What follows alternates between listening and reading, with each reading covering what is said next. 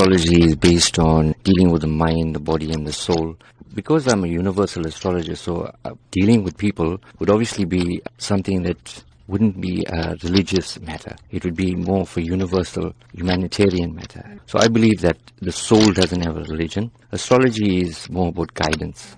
Now, tell us a bit more about your focus on children and how you plan to share with children, maybe coping mechanisms, as well as teaching them this particular skill. Why is your focus on children this time? Being qualified in India, I've actually brought in a lot of information from that part of the world, where I found that lots of influential businessmen, they actually rely on astrology on a large level. And I believe that the youth in South Africa are our future. And if we give them a better understanding about themselves, not around us, we don't want to know anything around us. If we understand ourselves from within, we'll be able to adapt to the surroundings. From a teaching aspect in terms of astrology, I would actually advise them about character analysis, personality traits, more importantly about bringing out the best kind of qualities in them that will actually help them to grow and to become future leaders.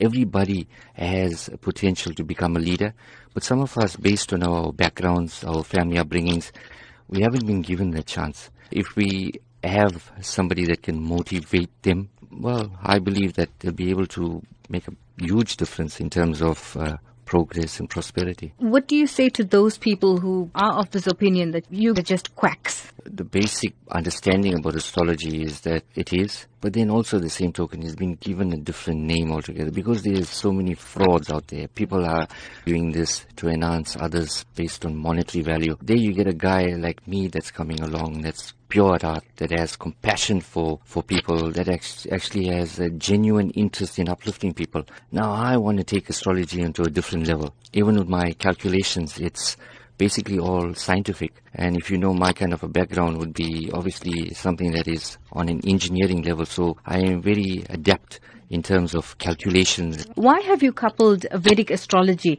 with life coaching? From an aspect of mind, body and soul, I think it's very important that if our souls are nurtured based on our upbringings, our bodies shine, then the mind automatically thinks. And in order to have the mind thinking, and in the fast way that we are living at the moment, Vedic astrology and life coaching would obviously be something that I'll be adapting into a mind, body and soul aspect in terms of growing.